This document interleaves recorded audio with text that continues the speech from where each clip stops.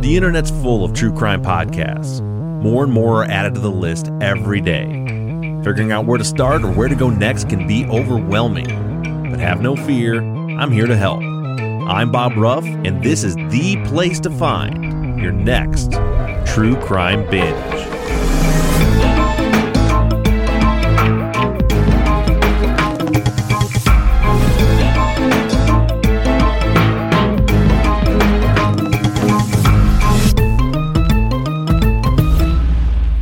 Right, I'm joined today by someone a lot of you have probably heard from. And if I'm going to be honest, I've been a fan of yours for a long time and didn't realize that it was you that I was a fan of. Laura Beil, who is the host of the new hit podcast, Sympathy Pains, who was also the reporter and host of the podcast Dr. Death and the Vaping Fix. You've probably heard her voice before on the podcast waves. Thank you, Laura, so much for taking the time to chat with me today. Oh, it's my pleasure to be here. So first of all, tell us a little bit about because you're in an interesting kind of niche field. Are you considered a medical journalist? Is that So you're a journalist, but primarily only focusing on medical stuff? Yes. So I've been a medical journalist since I started in the early 90s. So I've been around a while, and I worked in newspapers most of my career. Newspapers in Louisiana, and then mostly at the Dallas Morning News, Dallas, where I live. And I wrote about medicine. I have a background in science and medical issues, and that's all I've ever done. That's all I ever wanted to do. And so I worked at the Morning News. I quit in, was it 2008? Not sure now. And started freelancing, wrote mostly magazine features during that time.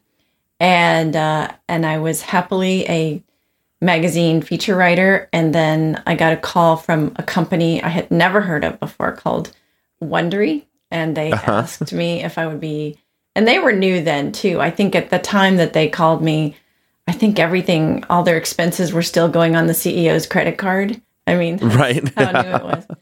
And not sure about that, but it was, So asked me if I would be interested in reporting a story and doing a podcast about a surgeon here in Dallas who had gotten the nickname Dr. Death. So as you can guess from the name, he wasn't a good surgeon. And, right. And they asked if I would be interested in writing and reporting that. And I said, well, maybe, but I'm a print journalist, and they said, that's fine. We can help you with the audio and learn the audio and audio storytelling. And so Dr. Death came out in 2018, I think. And then, and at the time it came out, I was hoping that someone would listen to it who I was not directly related to. And it came out and people did listen. I think it really resonated with people for a lot of reasons. One is just like, how could this happen? Which was essentially what the podcast was about. It wasn't a whodunit true crime, because we already knew that It was really kind of a forensic look at the healthcare system. And to me, I've always said, and I believe this, that the story was not about this surgeon. It was about the healthcare system. That was the villain here, really. I mean, on top of, obviously, Christopher Dent is the one most responsible for what happened. And then from there, I just, that was, big hit. I think last I heard it was like 60 million downloads, something like that.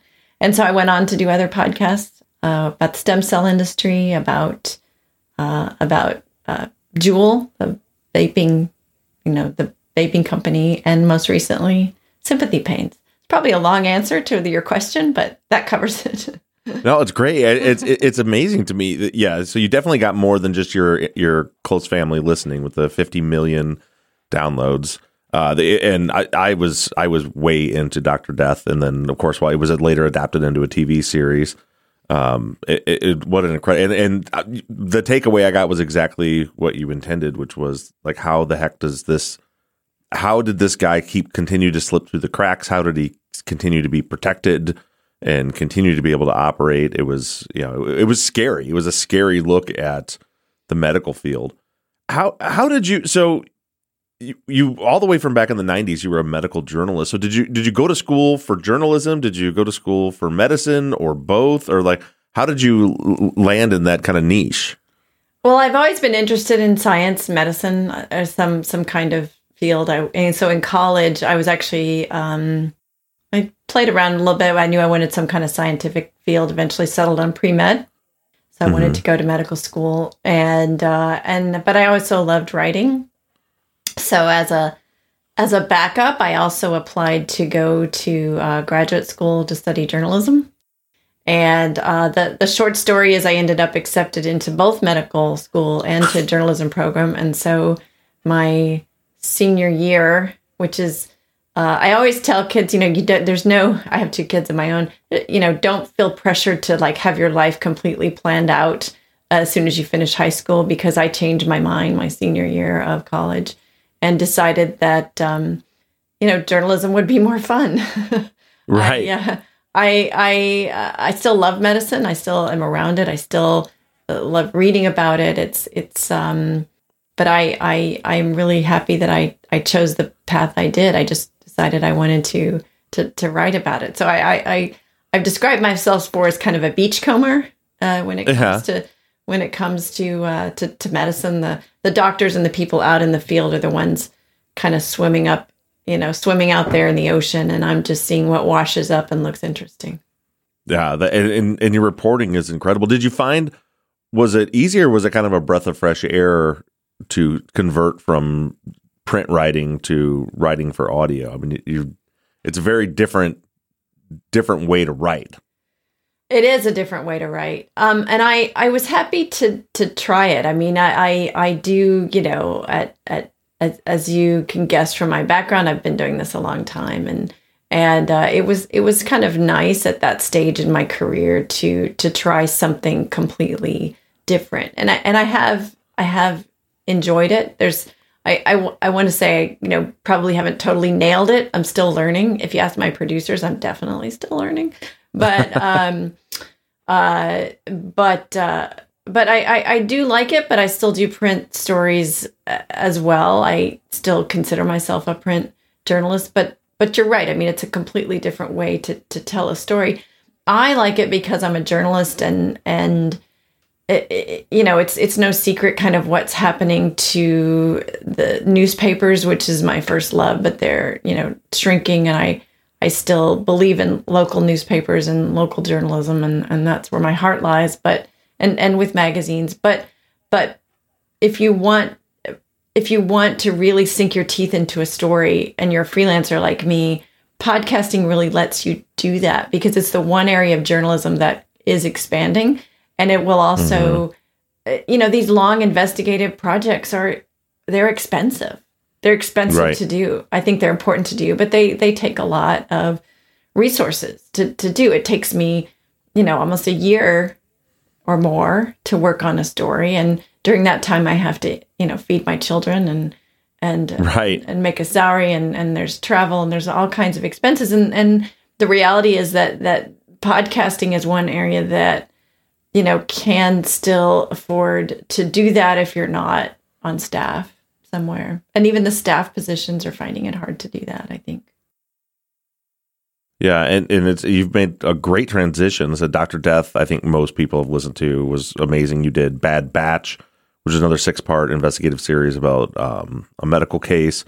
And then the Vaping Fix, which, and that's, I want to chat with you a little bit about that, because I've always been really curious about, and I haven't had a chance to listen to the Vaping Fix yet. One of the downfalls of me doing this show is I have to listen to other true crime podcasts every single week, so it's hard to find time to just listen to something. And the Vaping Fix is not true crime, so right.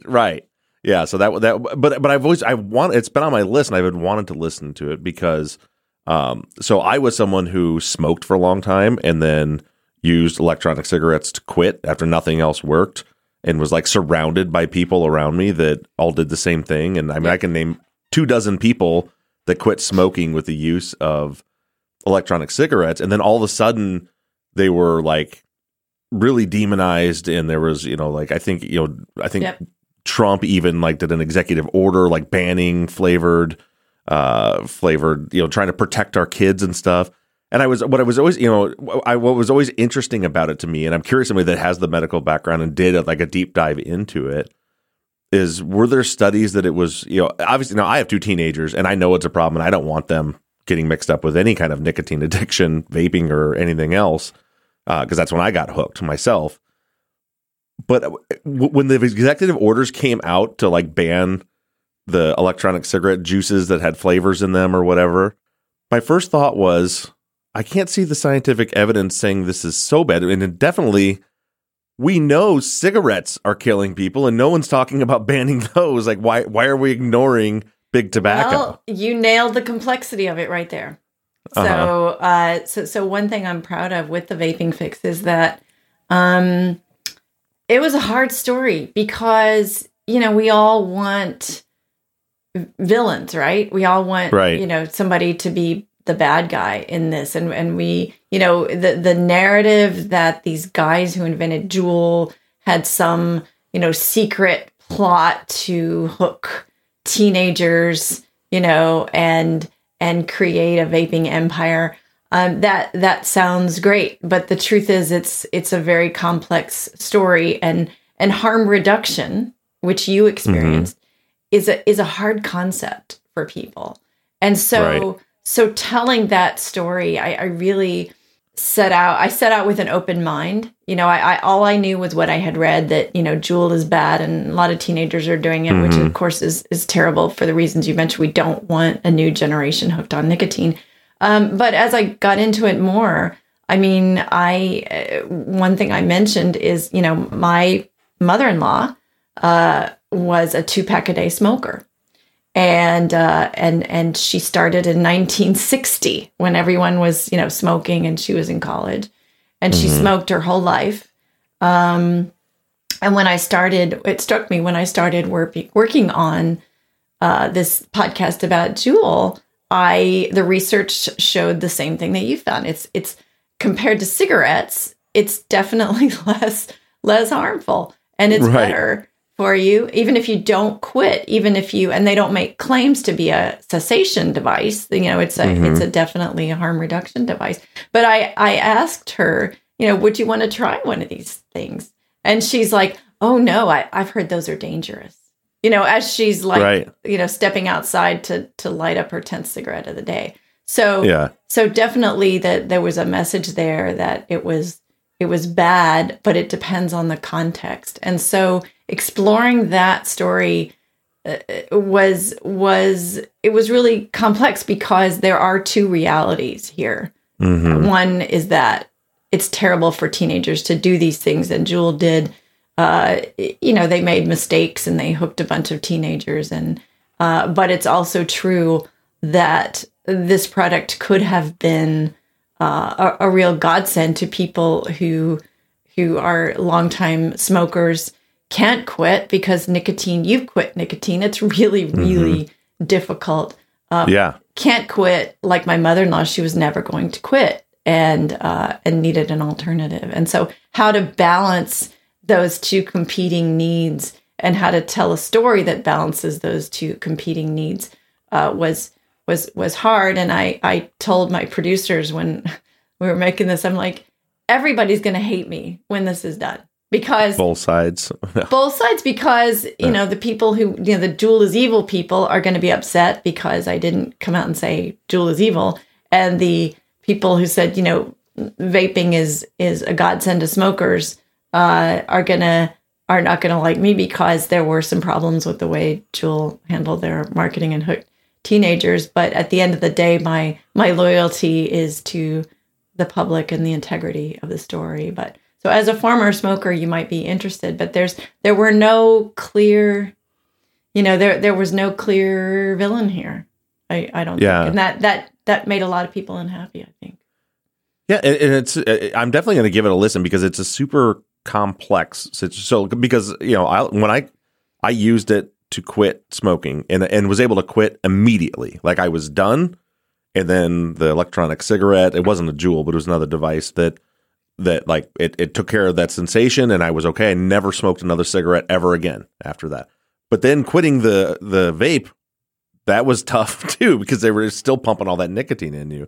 And I definitely wanted to quit that too. I felt like even though I couldn't find any evidence that showed really that it was for sure doing me harm, it still just, I didn't like the idea of still putting something into my lungs all the time. So I eventually did quit. But then what got me, did you get into it all in the podcast? Like probably not, but like what was going on with our government? Because I was done with vape and all that by the time this came out. No, did you? The head of the Office of Tobacco Products at the FDA did an interview with me. So you would be interested to hear what he had to say. Oh yeah, I'm sorry, because that was. I thought it was really actually interesting, and his parents were lifelong smokers. So I think that Mitch Zeller, I think he did. I got a sense from him of the true appreciation for the need for harm reduction in tobacco, and that's not just electronic cigarettes. I mean, that's also. We're completely down the rabbit hole here, but it's in the podcast, is if you can reduce, they've long wanted to reduce the amount of nicotine in cigarettes, and the FDA can do that now. But the issue is, if you suddenly say cigarettes can only have like X amount of nicotine, there are millions of people addicted to higher amounts. And so you've got to give them some kind of alternative for that, or you're going to have, you're going to create even more problems for people who are addicted to high levels of nicotine. And so, again, it's not an easy question, but I did actually talk to the FDA, and they had high hopes for products like Juul and being an answer to help with harm reduction. And then the data came out about all the kids who were addicted, and it just blew up the whole thing. Right. Yeah, and that was, and I definitely see that. Again, having two teenagers, I see them, their friends. I know what's going on, and try to curb that. But then I think back to when I was in high school. It's like it was the same thing. It was just when I was in high school, it was cigarettes and chewing tobacco, and now it's vapes and Juuls and everything. But to me, it was the biggest eye opener for me when the whole executive order thing came through. Was how deeply is big tobacco in the government pockets? If we've made this huge deal about banning this product, when there's another product that there's so much empirical data that is killing hundreds of thousands, if not millions of people a year, and nobody's talking about banning that. And you can go to the store and buy grape and strawberry flavored cigarillos and all this stuff, but all that stuff's fine. But it just seemed to me like, okay, somebody's pushing this agenda. I think it was, and I don't know exactly what was going on in anyone's head at the government with that flavor ban, but I think a lot of it is that, also remember what's going on here is you have a generation of parents. So vaping, let's look at the demographics that it's affect. I mean, a lot of it's kids with money, because these are expensive. These Juuls are expensive, right? So it's, you're talking about upper middle class kids whose parents do not smoke and have never smoked, and were horrified to see their kids, which you would be, to see their kids addicted to nicotine. And I think a lot that we're pushing for, these bans, because they didn't, I mean, let's face it, there's no sympathy for the plight of smokers, really.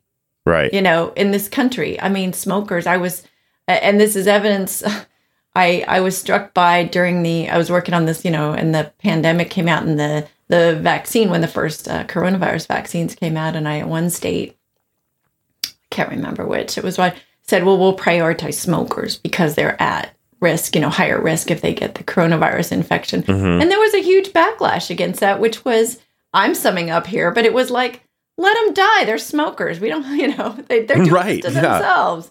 And, smoking is really hard to quit. I mean, it's really hard to quit. You know that. Nicotine is hugely addictive. And so I think part of what was driving this is you had parents who were rightly horrified that their kids were addicted, wanting these things off the market. But there's, in terms of the harm reduction smoker lobby is not very doesn't have as much of an influence. I don't think that's my opinion. But again, all topics I tried to explore in Vaping Fix. Well, that's great, and we see the balance that you've had in your other projects that you've done, and I want to I don't want to let everybody listen to me ramble on about vaping for this whole time, so we'll move on from it. But it was just one of those things that's fascinating to me, and not because of what it was about, but like the broader implications of what all of that meant. But you should definitely listen to it, because it was hard to tell, because it is a very, very complex subject, and it's a very complex subject, and I think a lot of people want the topic to be a lot more straightforward than it is, but it isn't, and there's no there's no hard villains really here. There's a lot of people who made a lot of mistakes when it comes to Juul, for the reasons I talked about. They just didn't consider. In my view, I don't think they intended to hook these kids, but they did, because that's what happens when you market your new device as the latest fancy tech product, which they were in Silicon Valley. You would do that, but who's the consumer of the latest fancy tech? It's kids. Right. Yeah, and I'm traveling this weekend, so I'm going to have that's going to be my vacation listening, is to check that out. Well, you can let me know what you think. Yeah, I'll definitely do that. I like your style of reporting, because it is very balanced, and there's no agenda behind it, and that's it's refreshing, because you don't get it's hard to find news like true journalism. I think is really going by the wayside. It's so hard to, whether you're talking about cable news, about politics, or just everybody seems to always have an agenda somewhere. But there really are a lot of places that do. I mean, I will defend journalists and journalism all day long. I've never met a journalist who didn't want a true journalist who didn't want to get it right. And but obviously, some news outlets do that better than others. But I always try to approach everything with an open mind, because I'd say one of the mistakes I do see even good journalists make, and Juul is an example of that, is you can have, you have the story in your head, what you think the story is. And I think even subconsciously, you can just see those particular facts that support your narrative. I don't even know if it's intentional, but you can, so you always ask yourself, well, what's an alternative explanation for this? What's the other side? Now, there's certain topics that don't have another side. Have another side, I think climate change is a good example. There's not an either or here. This is something that's happening, and it's again, there's a complexity here, but I always try to treat everyone fairly, and I think Sympathy Pains was also that kind of balance, because how to tell a story of someone who hurt a lot of people and hold her to account, but also take in, but you also have to consider the fact that she also had mental health needs that were unmet. And I didn't want her to be, again, to be a two-dimensional villain in the same way I didn't want Juul to be. I mean, she was a person, she had needs, but she hurt a lot of people. So I don't want to make excuses for what she did and the pain she caused, but we also have to consider her as well. That's always a complex question. Another podcaster friend of mine, Josh Hallmark, who does the True Crime Bullshit podcast about Israel Keys, we've had this conversation a few times. It's like if someone's in those cases, like if someone is truly a psychopath, and we say that's something that that sociopathy or whatever it is, something that they're born with, like, is there a sympathy there? Like, can they not, if they are really in a position where it's a 5-hour conversation with no answer to it, but it's an interesting question. And that Sympathy Pains, the story here is definitely toes that line. First, before we get into the case, what is how did this story come to you? Is this a story you were working on, or did Wondery bring the story to you? Well, it wasn't Wondery. It was iHeart. It was. Oh, this okay. one was. It was not. It was the first podcast I did that was not Wondery. And I worked with a team at Neon Hum Media, and they were great. They were really great. It's the first non-Wondery production team I've worked with, and so this is produced all by iHeart and distributed by iHeart. It's distributed by iHeart, but the producers came from Neon Hum Media. Okay, and great. So I had met the two of the women involved, Bethany and Liz, and talked to them and about telling the story. And of course, when they start telling me this, and so many times you go, and then what? And then you get to Dr. Phil, and you're like, this is unbelievable. And so it was just something I wanted to take on for a lot of different reasons. And, one, it was just a good story to tell.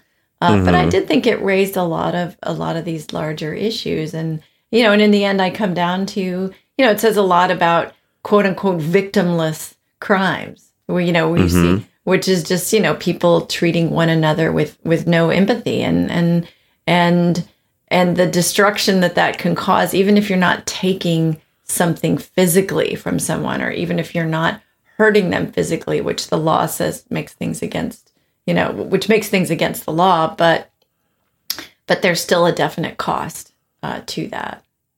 Yeah, and in this case, you also had the idea that Sarah Delashmit, who's the headline is that she's a con woman who faked illnesses to swindle sympathy from her friends and charity organizations for years. So it's like the other side of it too. Like she used the empathy that was there to profit from it. She did, but not profit monetarily. Like money was not her goal, which also made the case kind of different from other cons because usually when you think, well, I'm conning someone, it's out of money or for power or control or something like that. But she didn't want money.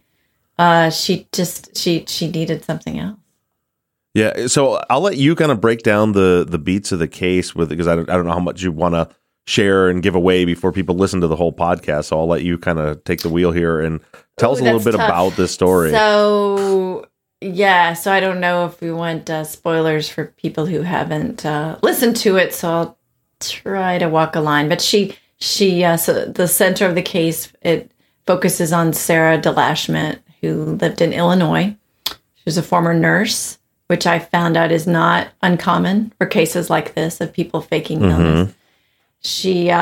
And so for a long, long period of time, like 20 years, she faked different illnesses in different settings, and she was really good at it. I mean, she went to a camp for people with disabilities and fooled the camp counselors, who are, used to dealing with people who are, have different abilities, and she fooled them. They never suspected. So she was quite good at faking these illnesses, and she with them convinced them that she had MS and was bound to a wheelchair. Yes, and they were doing everything for her. I mean, cutting up her food, and I just think like it'd be hard to get out of character. I mean, at one point, this wasn't in the podcast, but at one point they were moving her, I think, in a bathroom, and they came close to dropping her, because she as they were moving her, because she claimed she couldn't move, and if I saw that I was about to fall on a hard tile floor, like wouldn't the instinct be to hold out your arm and block your fall, right, or something like that? And she didn't. She stayed in character. She just stayed in character the whole time. She was able to do that, and she never slipped up with any buddy who I talked to in the podcast. She was very good at maintaining her story. She could cry real tears spontaneously, and who can do that? Like actual tears, like just make herself cry real tears. So she was. She was very good at doing this, and she did this for some time until she was eventually exposed publicly for what she was doing. And was that so? Like, cause she was caught a few times. Like, she was caught at the camp, right? At some point, she returned, and someone tipped them off that she wasn't bound to a wheelchair. And if I understand it correctly, she just stood up and walked away. Yes. Like, oh, you got me, and that was it. Yeah, she did. It was a devastating moment for people at the camp. I mean, imagine being there, and they had to like make sure the other campers didn't see. And how do you explain to other campers who do use wheelchairs and need them? Oh yeah, she just walked out, and So yeah, I mean, there was definite harm to what she did. But as I said, that's true. But it's also true that she herself had needs as well. And as I say, and so how do you balance that? I mean, part of the reason she might never have sought help because she was recommended for help. At least I know from the time she was in college. And part of the reason that she didn't, you have to think it's because we have such a stigma surrounding anything with mental illness, and admitting that you need help is so hard. And I didn't want to contribute to those stereotypes as well. Yeah, that's a tough line to toe because there were so many stories. You know, she pretended to be a breast cancer survivor, and I guess I didn't realize. I just assumed that there was a monetary gain here as well, but it wasn't money. It was all about the sympathy. Like I know, like when she pretended to be a breast cancer survivor, I guess she got, you know, somebody gave her a bike and, you know, paid for her to go to a conference or something. Ultimately she was able to be held accountable through the criminal justice system because she did steal certain things that were worth money. But that was, and so she was prosecuted for those things. But I even the prosecutor said he doesn't think that was her main goal. It was just all that they had. That's all that in terms of the criminal system, that's all that you can be held accountable for. That's crazy. And so in 2019, after 18 years of her pulling this off, is that when 2019 is when she appeared on the Dr. Phil show, right? And was kind of exposed. Yes, I think that's right. Yeah. Sorry, I haven't. I didn't look at the dates right before I came, but that sounds right. Well, so how did that come to be? What did she go to Dr. Phil under false pretenses, or did she know she was being confronted? Yeah, no. They knew. I mean, she agreed to go on the show. It was one of the people that she had contacted Dr. Phil, and they were trying to get help for her because they knew that treatment for this kind of thing is very expensive. But Dr. Phil offers treatment. Like at the end of his show, if you need treatment, they'll send you to some place where you can get the help you need. And so they thought, well, she'll go on the show, she'll talk about this, and then she'll get the help that she needs. And that's why I think her family encouraged her to go. So she knew what was going to happen. It wasn't like a surprise. Mm-hmm. It wasn't a surprise thing. She knew she was going to go on the show and talk about it. And so she did go on the show, and she was vowing to change her ways on the show. But one thing that struck me looking back at the tape is, she goes on the show and she says she's going to stop lying. And so then they interviewed her and they said, well, when did you tell your first lie? And she's like, I was 25, which was itself a lie. Right. Because I had talked to, she started in college. And so that was interesting to me that even as she was saying she was going to change her life and stop lying, she was still lying. Yeah. And her list of things she did are there's all the illnesses, and then she would in one instance on social media she pretended that to have triplets. She used like other people's photos. There was like catfishing of people. There's a ton. This is such a deep and complex story, and I'm not even all the way through the podcast series yet. I've read about the case and I've listened to a couple episodes, but it is very well produced. The team, what was the production team again? Neon Hum Media. Yeah, they're Neon Hum Media has done a fantastic job of production. It's distributed by iHeart, and Laura, of course, with the writing and reporting is top notch. Her name is Laura Beil, and the podcast is called Sympathy Pains. Check it out to hear the entire story. It's an entire 6-part series. It's already all published. You can binge through all of it. And it's a super, super interesting story with a lot of twists and turns. So check it out. Could be your next big true crime binge. And Laura, thank you so much for taking the time to chat with me, especially indulging me with my vaping fix conversation. It's all right. I'm happy to talk about it. I enjoyed it. Thank you.